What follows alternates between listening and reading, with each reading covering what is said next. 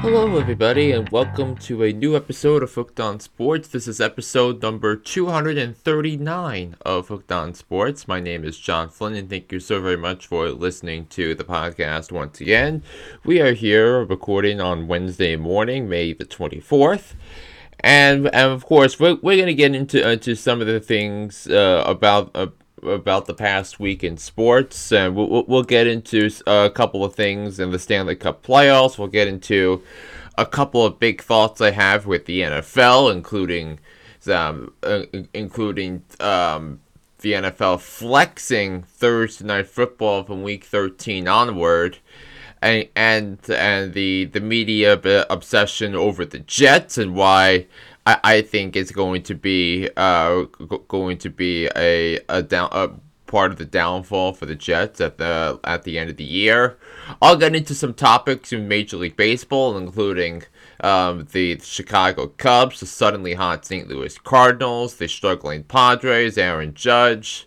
But we need to start with the NBA Conference Finals, and as you know, I discussed last week that the conference finals are my two favorite weeks of the NBA schedule because usually you're guaranteed a high quality game every night, and between teams that have won multiple playoff series, between teams that have survived the adversity of the season with sometimes with their backs against the wall in the case of the Celtics and in the case of the Miami Heat and in the case of the Lakers.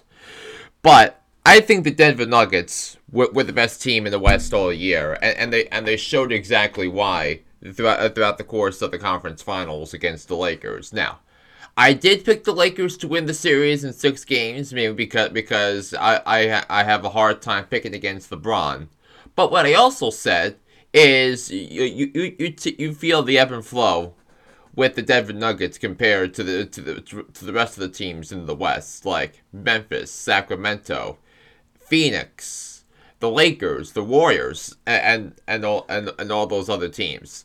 But the way the Denver Nuggets are constructed is such a wonderful thing to behold when everybody is healthy.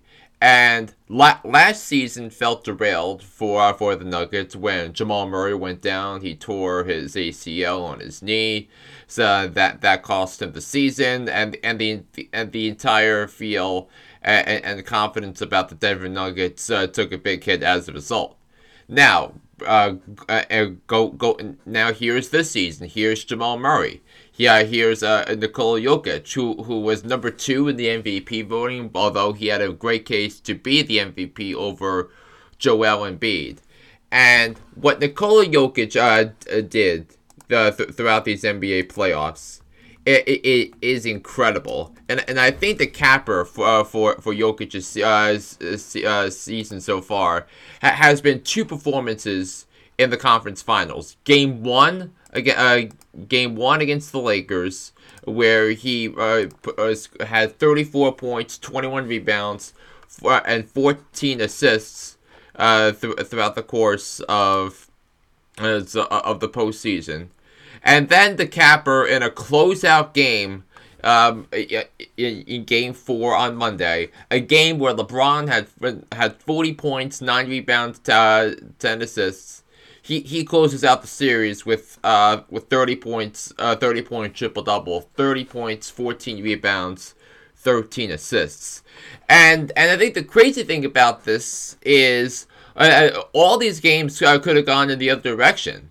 Game 2, the Lakers had a 10-point lead late in the third quarter. The Nuggets came back to win that one. Game 1, the Lakers had an opportunity to come back from down double digits. But the Nuggets held on with a couple of big shots, and then in Game 4, so with the Lakers up at the half, the Nuggets find a way to come back and win that game. and make it come down to the final minutes. Even though LeBron scored 21 points in the first quarter, and which is some of the greatest things we've ever seen from a 38-year-old and older in the NBA, and the way Jokic ramped it up as the game went on. So he only scored 2 points in the first quarter, and then 20 points in the second half to catapult the Nuggets back from what was a 15-point deficit at the half. And it is just absolutely majestic what he's been able to do throughout the course of the season and throughout the course of his career. And we also need to give a lot of praise and jubilation and credit to Jamal Murray, and he averaged more than 30 points a game in the conference finals against the Lakers, and you look at how he's able to lead the Nuggets in the fourth quarter in Game 2, 37 points in that game. 23 of them came in the fourth quarter, and Jamal Murray was feeling that. He is an incredible shooter, and he is so tough and he's so clutch. And he finds a way to get it done late in the ball game. But I think you have to give a lot of credit to other guys who stepped up. It wasn't just Murray and Jokic. It was Aaron Gordon. It was Michael Porter Jr. who is an excellent shooter, and Kentavious Caldwell-Pope going up against his old buddy LeBron James. In Los Angeles. Bruce Brown, I thought, was good. Jeff Green showed up. And it was just an absolutely majestic team effort.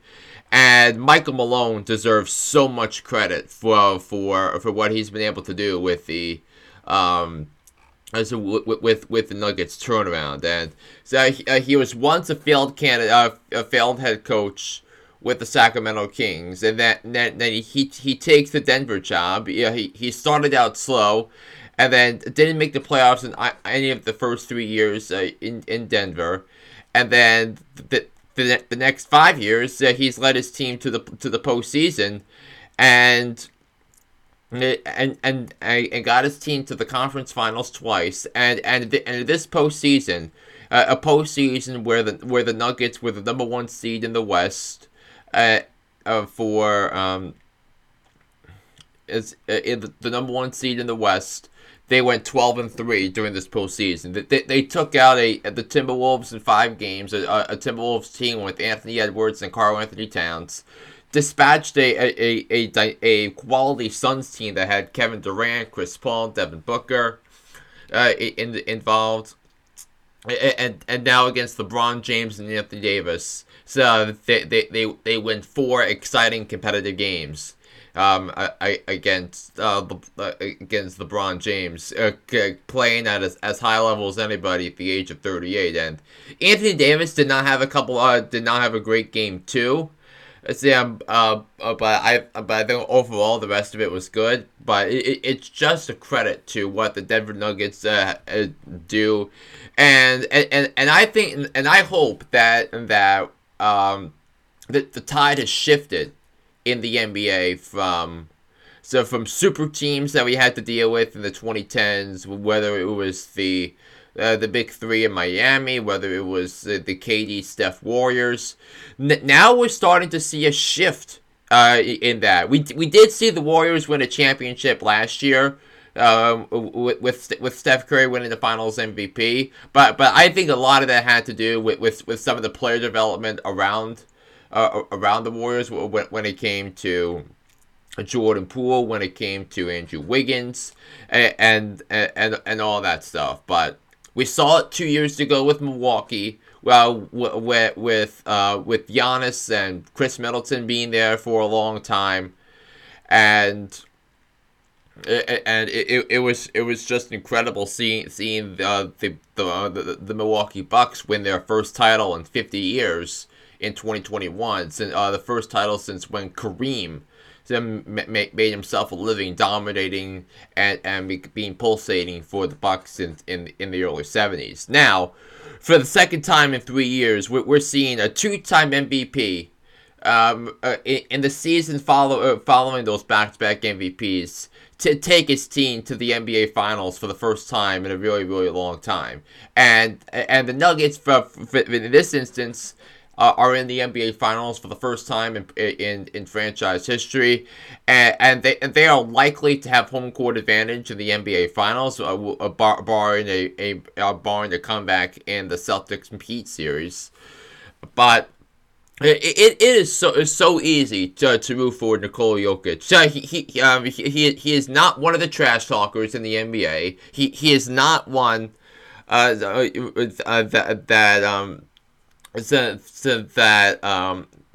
seeks attention. Well, but he's been getting attention because he is so dominant and so good at what he does, and I think that's where you have a lot of praise and jubilation going for the Denver Nuggets, and I think that and given that we're now in a period now where hopefully the tide has shifted from to player development, I think this is going to be a great thing for the NBA going forward when teams are actually rewarded for scouting in terms of the international game, in terms of the high school and collegiate game, that's where these things are going to be rewarded. And remember, Nikola Jokic was a second round pick. He was the 41st overall pick in his draft for the Denver Nuggets. So you could say what you want, but you have to give a lot of respect and credit here where credit is due, and I think that's the bottom line here when it comes to Nikola Jokic. Now, let's go to the Eastern Conference Finals between the Boston Celtics and the Miami Heat, and really it's a tale of two teams. Right, one that has the mental fortitude, and the other simply doesn't. And what the Boston Celtics have done over the conference finals so far, yeah, they won by 17 points last night, but they've been atrocious in late game situations. They have been atrocious throughout, and Joe Mazzulla can't even coach his way out of a paper bag. And the Miami Heat just know where to attack, what plays to run, and making their shots when it matters, and that's a big credit to Erik Spolestra. And the reason why I picked Miami to win the series, even though the ESPN gave the Celtics a 97% chance to win the conference finals. On the basis of regular season, in terms of the 2 seed playing the 8 seed, but if you actually watch the playoffs, and if you see how the Miami Heat turned a switch after being taken to the ropes by an inferior Chicago Bulls team, then you could see the forest through the trees here, and see that the head coach matters so much in this series, because it was so lopsided in terms of the culture, in terms of the focus, in terms of buttoning everybody up. That's been what the Miami Heat have been here, and similar to the Nuggets, you look at guys with Miami that were not highly touted prospects coming out of the coming out of their ranks in the NBA. And that's where you have a lot of incredible stuff coming out of the Miami Heat, and they're doing this without Tyler Hero, who is one of the most impactful shooters in the NBA, and you just take a look at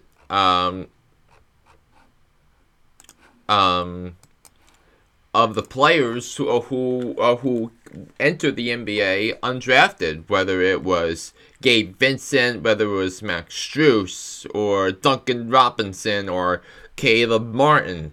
Those guys were have played such a huge role in this Miami Heat run here. When we get into the NBA Finals, they're a win away from that, and Duncan Robinson is an excellent 3-point shooter. Gabe Vincent has been tough and clutch. Max Strus has been excellent. So, but the genius of Jimmy Butler, and how they found a way to land Jimmy Butler, it is just unbelievable in and among itself. And we saw in games 2 and 3 that in games 2 and 3, so he averaged 31 points a game in games 1 and 2 at the TD Garden. 35 points in game 1, 27 in game 2. So he did not play. He was taken out early in game 3 because there was a blowout. So, but you have to give so much praise to the Miami Heat for what they've been able to do in this postseason. They disposed of the number 1 seed Milwaukee Bucks, the number 1 overall seed in this NBA playoff spot in 5 games. So they defeated a very tough Knicks team, a well coached, physical team. A series where they failed to score 110 points in any of those 6 games. They were able to win that series 4-2 in that one. And then against the Boston Celtics, a team with Jaylen Brown and Jason Tatum, it has just been majestic what they've been able to do is so far in these conference finals. And I think that's where you give the Celtics a lot of praise and a lot of what they were able to do throughout the course of the regular season. But Joe Mazzulla coming in make sure why the Celtics really missed Ime Udoka, and the reports within the Celtics organization say that they were unhappy with the way that they handled the Ime Udoka dismissal. By the way, Udoka is now coaching for the Houston Rockets. So it's going to be interesting to see how that dynamic flares up in Houston, and whether it comes to whether or not James Harden wants to go back to Houston with the idea that Udoka is now coaching the Rockets. So but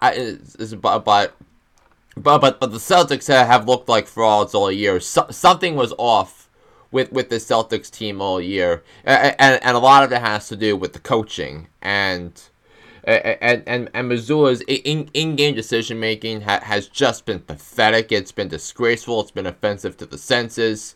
So so if you are a Celtics fan, you know you deserve so much better than what's been given to you over the course of these past these past few days. They won big last night, but it's easy to remember that.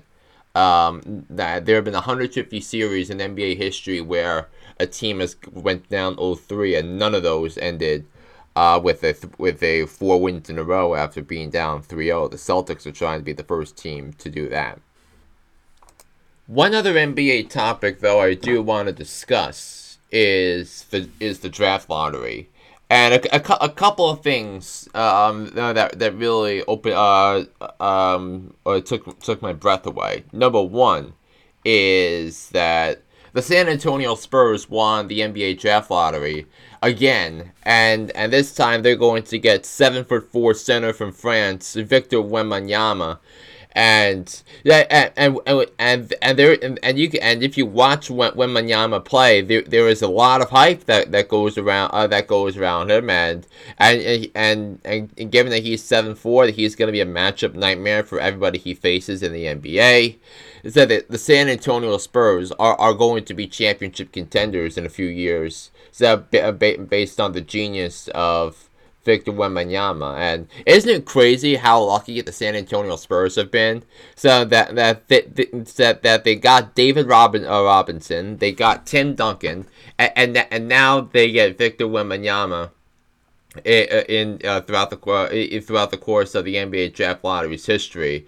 And it is going to be something remarkable when it comes to this. So some teams are lucky, like the Spurs. Some teams are not just as lucky, like the New York Knicks, who even though they made the second round of the playoffs, they did have a keen interest in this year's draft, and whether or not the Dallas Mavericks were going to fall out of the top 10, because as part of the I believe it was part of the Porzingis trade, that the 2023 first round pick was a top 10 protected, and if the Mavericks were sitting at 10, and if they fell out of 10, that pick would go to the Knicks because it's not a top 10 pick anymore, and so the Dallas Mavericks got rewarded for tanking, and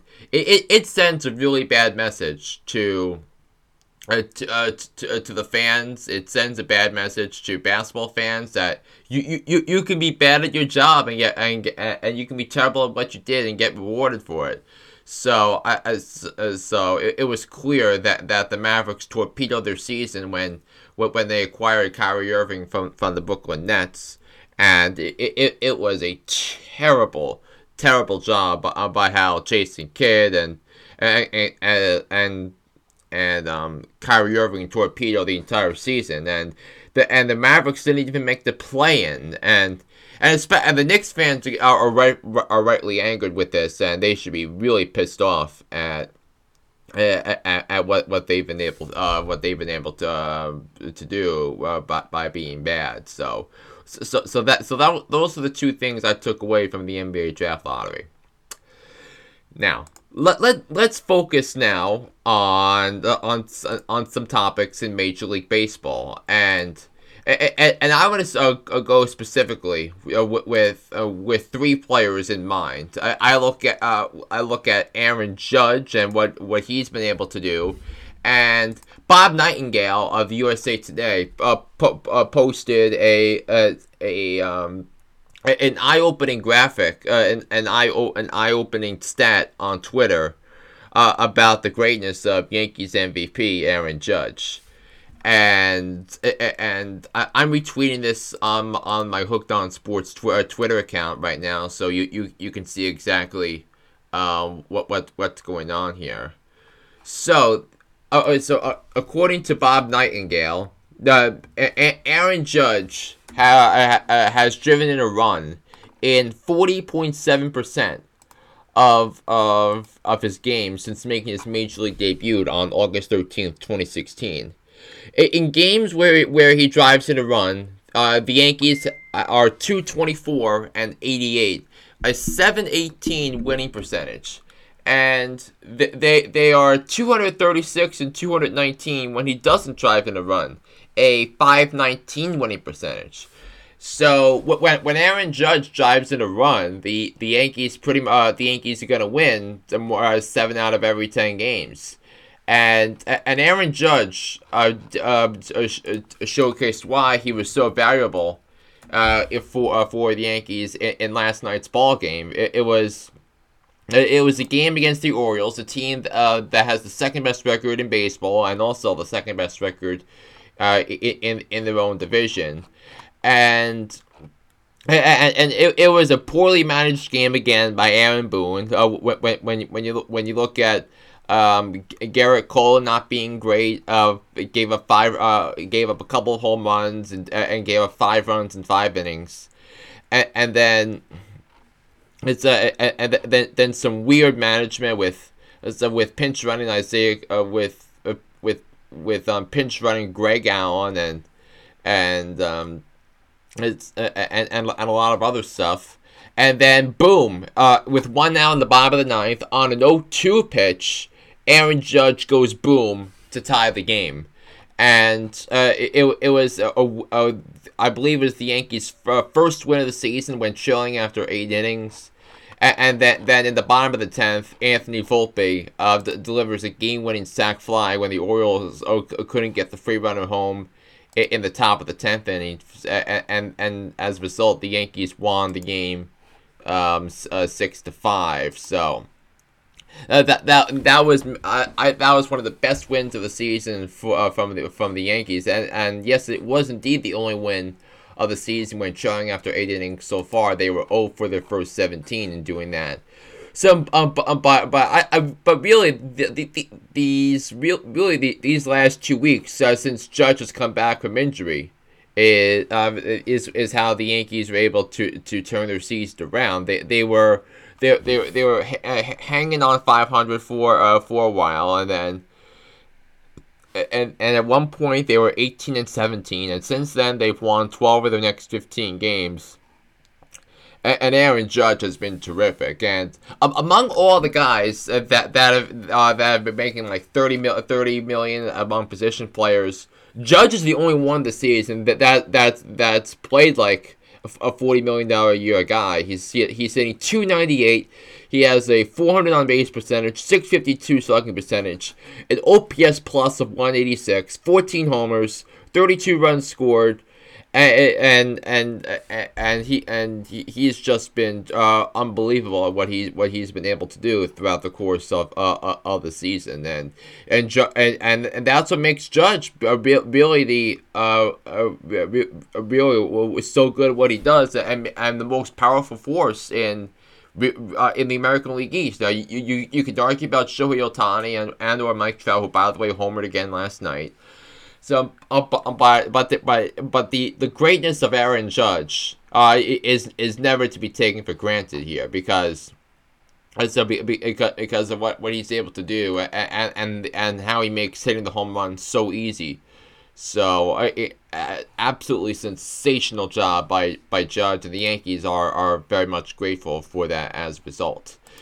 Now, the St. Louis Cardinals are suddenly raging hot, and the Cardinals at one point had the worst record in the National League. They were 10-24 by the end of action on May 6th, and since then they've been as hot a team in the National League as anybody. And because the Cardinals are starting to hit, and they're starting to win the games they were supposed to win earlier in the season, and right now, to me, there is no greater force in that lineup right now. There are two forces that are so great in that lineup, and those forces right now are Nolan Gorman and Nolan Arenado. And Nolan Gorman just won National League Player of the Week award last week. So he's been outstanding, and then of course Paul Goldschmidt, you sprinkle in some success in there as well from Goldschmidt. So and Arenado, after being dreadful for the first 4 or 4 weeks, has suddenly turned it on. Paul Goldschmidt. Nolan Gorman has 13 home runs this season, and remember, Nolan Gorman is just 23 years old, and when he came up last May, which is like last year, Nolan Gorman was their top prospect. He was a much discussed prospect in the ranks of the minor leagues. And Nolan Gorman, he leads the National League with a 175 OPS plus, and he's going to be in the and if he continues to suck, he's going to be in the MVP conversation in the National League when it's all said and done here. And the reason why I picked the Cardinals to win the division is because of is because they have a lineup of stars that no other lineup in the division can compare to. And when you have a big three in the lineup like this, and this is even though the Cardinals have been challenged offensively, throughout other players in their lineup, like Alec Burleson, their left fielder, is hitting just .227. Dylan Carlson, who is just put on the injured list, struggling. And then you factor in a slow start from Wilson Contreras. He has since gotten better. Brandon Donovan has since cooled off, but helped win a couple of games for the Cardinals early on. So listen. The NL Central is an interesting case this year for a variety of reasons. Because one, you might only get one team from that division in the playoffs again, your division champion. So, but if you look at the Cardinals and if you look at the Cubs, and maybe you can make a case for the Pirates too, because of their pitching. But the Cubs and the Cardinals have shown that they're a much better team than their record indicates. The Cubs are 5 games under 500. The Cardinals are just a half game behind Chicago. But the Cubs showed yesterday exactly that. So they've been winning a lot of blowout games, but they have been struggling going into this. But they did a good job taking advantage of Mets miscues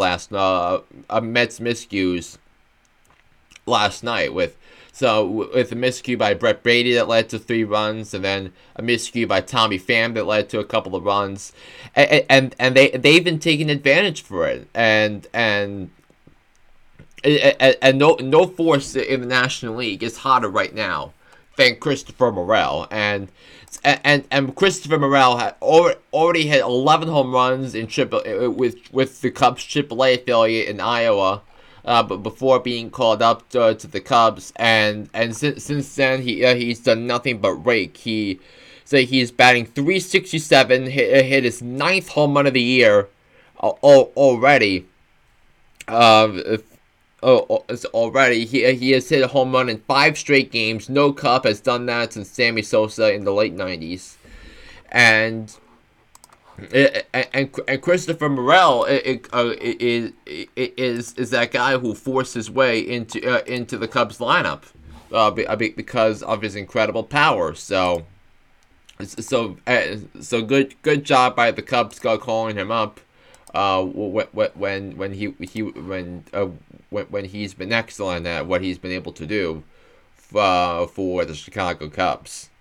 And also here's another nugget from Sarah Langs, is that Christopher Morel's 9 home runs are tied for the second most home runs in a player's first 12 games of a season since 1900, with Luis Gonzalez and Larry in 2001 and Larry Walker in 1997.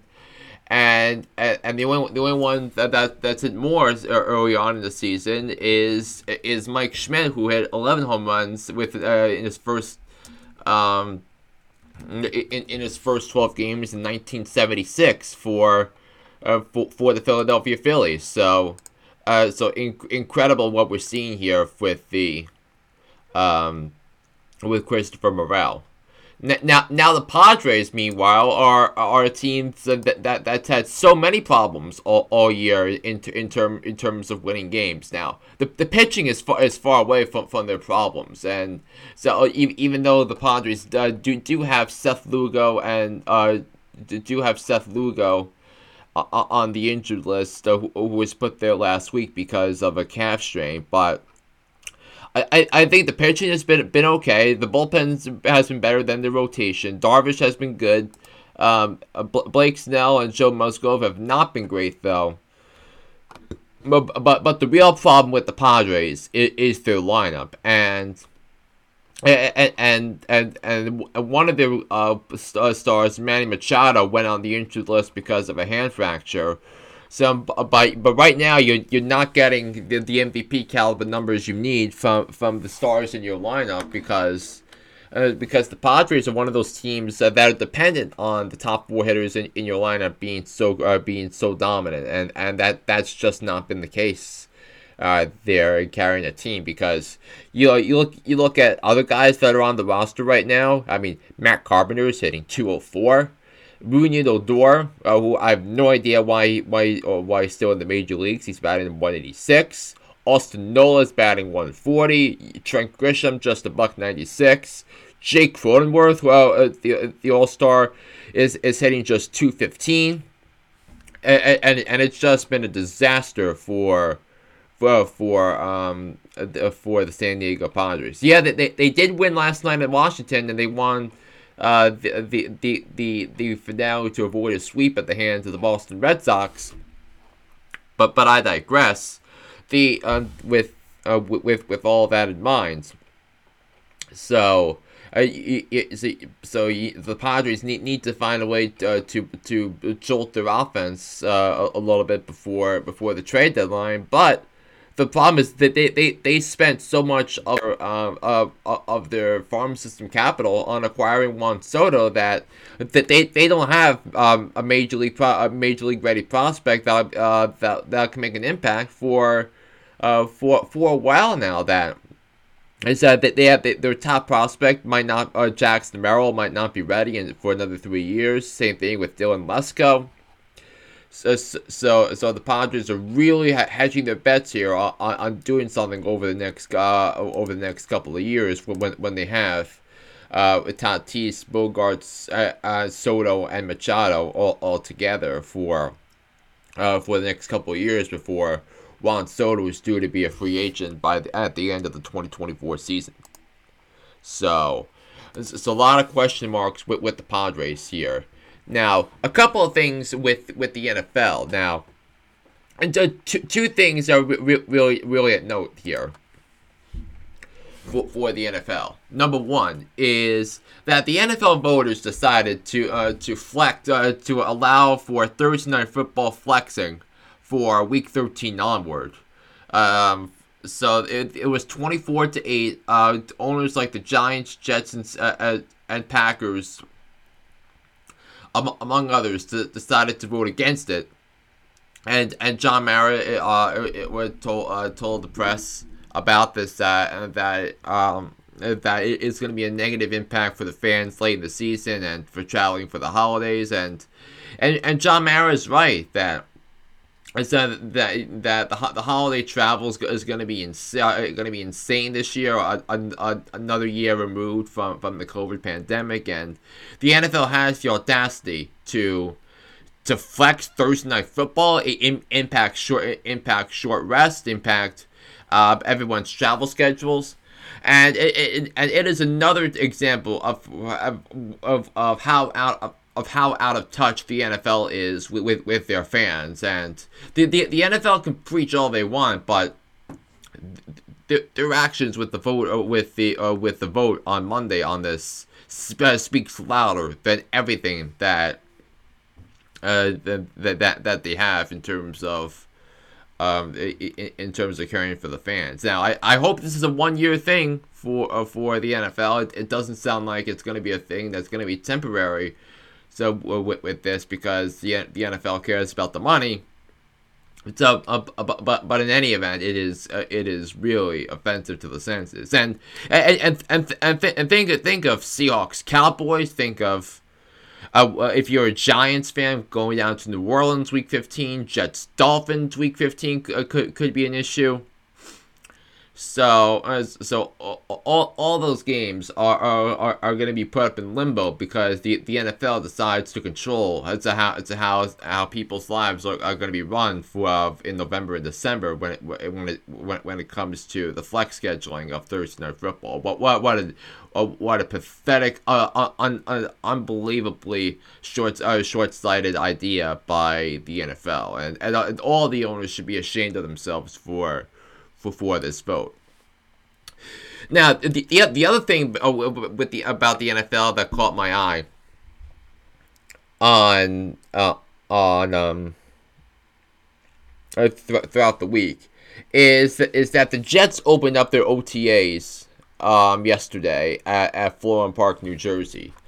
And there was a lot of media attention, obviously because of Aaron Rodgers, with the Packers now with the Jets, and Aaron Rodgers did not make it through the first one because of a calf injury that he suffered in there. So.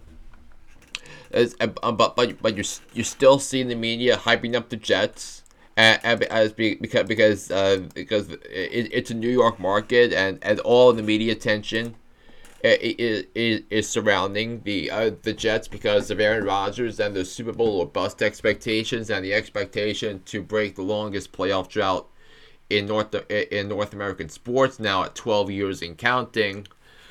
And now this is going to be a part of the letdown for the Jets here, because I don't think the Jets are the best team in the AFC. I don't think Aaron Rodgers is a top 3 quarterback in his own conference. So the Jets are really hunching their bets here on Aaron Rodgers, who as talented a quarterback as he is, as great of a quarterback as he's been.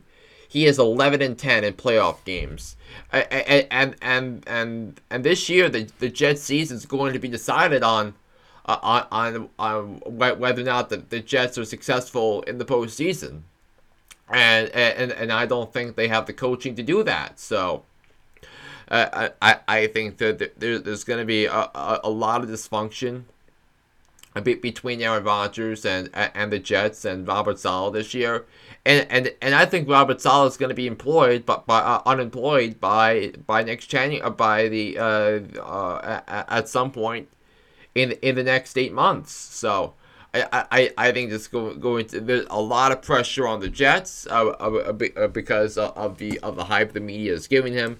All this for the Jets to let their fans down in the end for the umpteenth consecutive time. Now, two more topics for you before I send you off here. And both are and the two topics are the Western and Eastern Conference Finals in the National Hockey League. Yeah, how about the Florida Panthers? They're up 3-0 in their series against the Carolina Hurricanes, and it's really been because of incredible goaltending from Sergei Bobrovsky and the tough and clutch nature of Matthew Tkachuk. And Matthew Tkachuk scored 2 overtime goals in the first 2 games on the road in Carolina, and the first game was a 4 overtime epic. One of the longest games in the history of the Stanley Cup playoffs.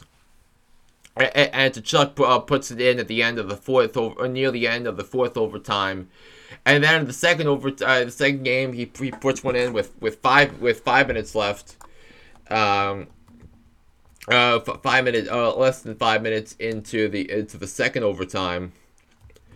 In there, and then game 3 was a 1-0 win against the Carolina Hurricanes in Sunrise, Florida, with Sam Reinhart scoring the only goal for Florida about halfway through the second period, and Bobrovsky made 32 saves.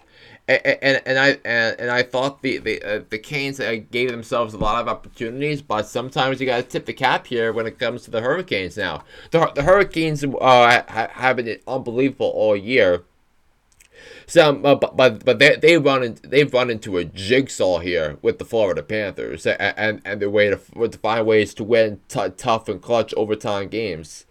So terrific stuff for the Florida Panthers. And now there's then you have the Vegas Golden Knights who have just been terrific all year, and the Golden Knights are 3-0 in their series. That they won an overtime game in game 2 down 2-1 in the third period. Found a way to win that game. And then the Stars showed up early on, and this game and in Game 3 last night was pretty much over 10 minutes in. And you had goals from Alex Pietrangelo, Jonathan Marchessault, Jack Eichel added an assist. Now Nicholas Roy and Ivan Barbashev had 2 assists as well. And the Golden Knights are a win away from the Stanley Cup Finals, and I think. And you look at the Dallas Stars, who gave the Stars credit. They made it to the conference final. They were able to they were able to win their series, and against the upstart Seattle Kraken. So but they too have ran to some great goaltending here. And this time it was by Aiden Hall, who was terrific last night for the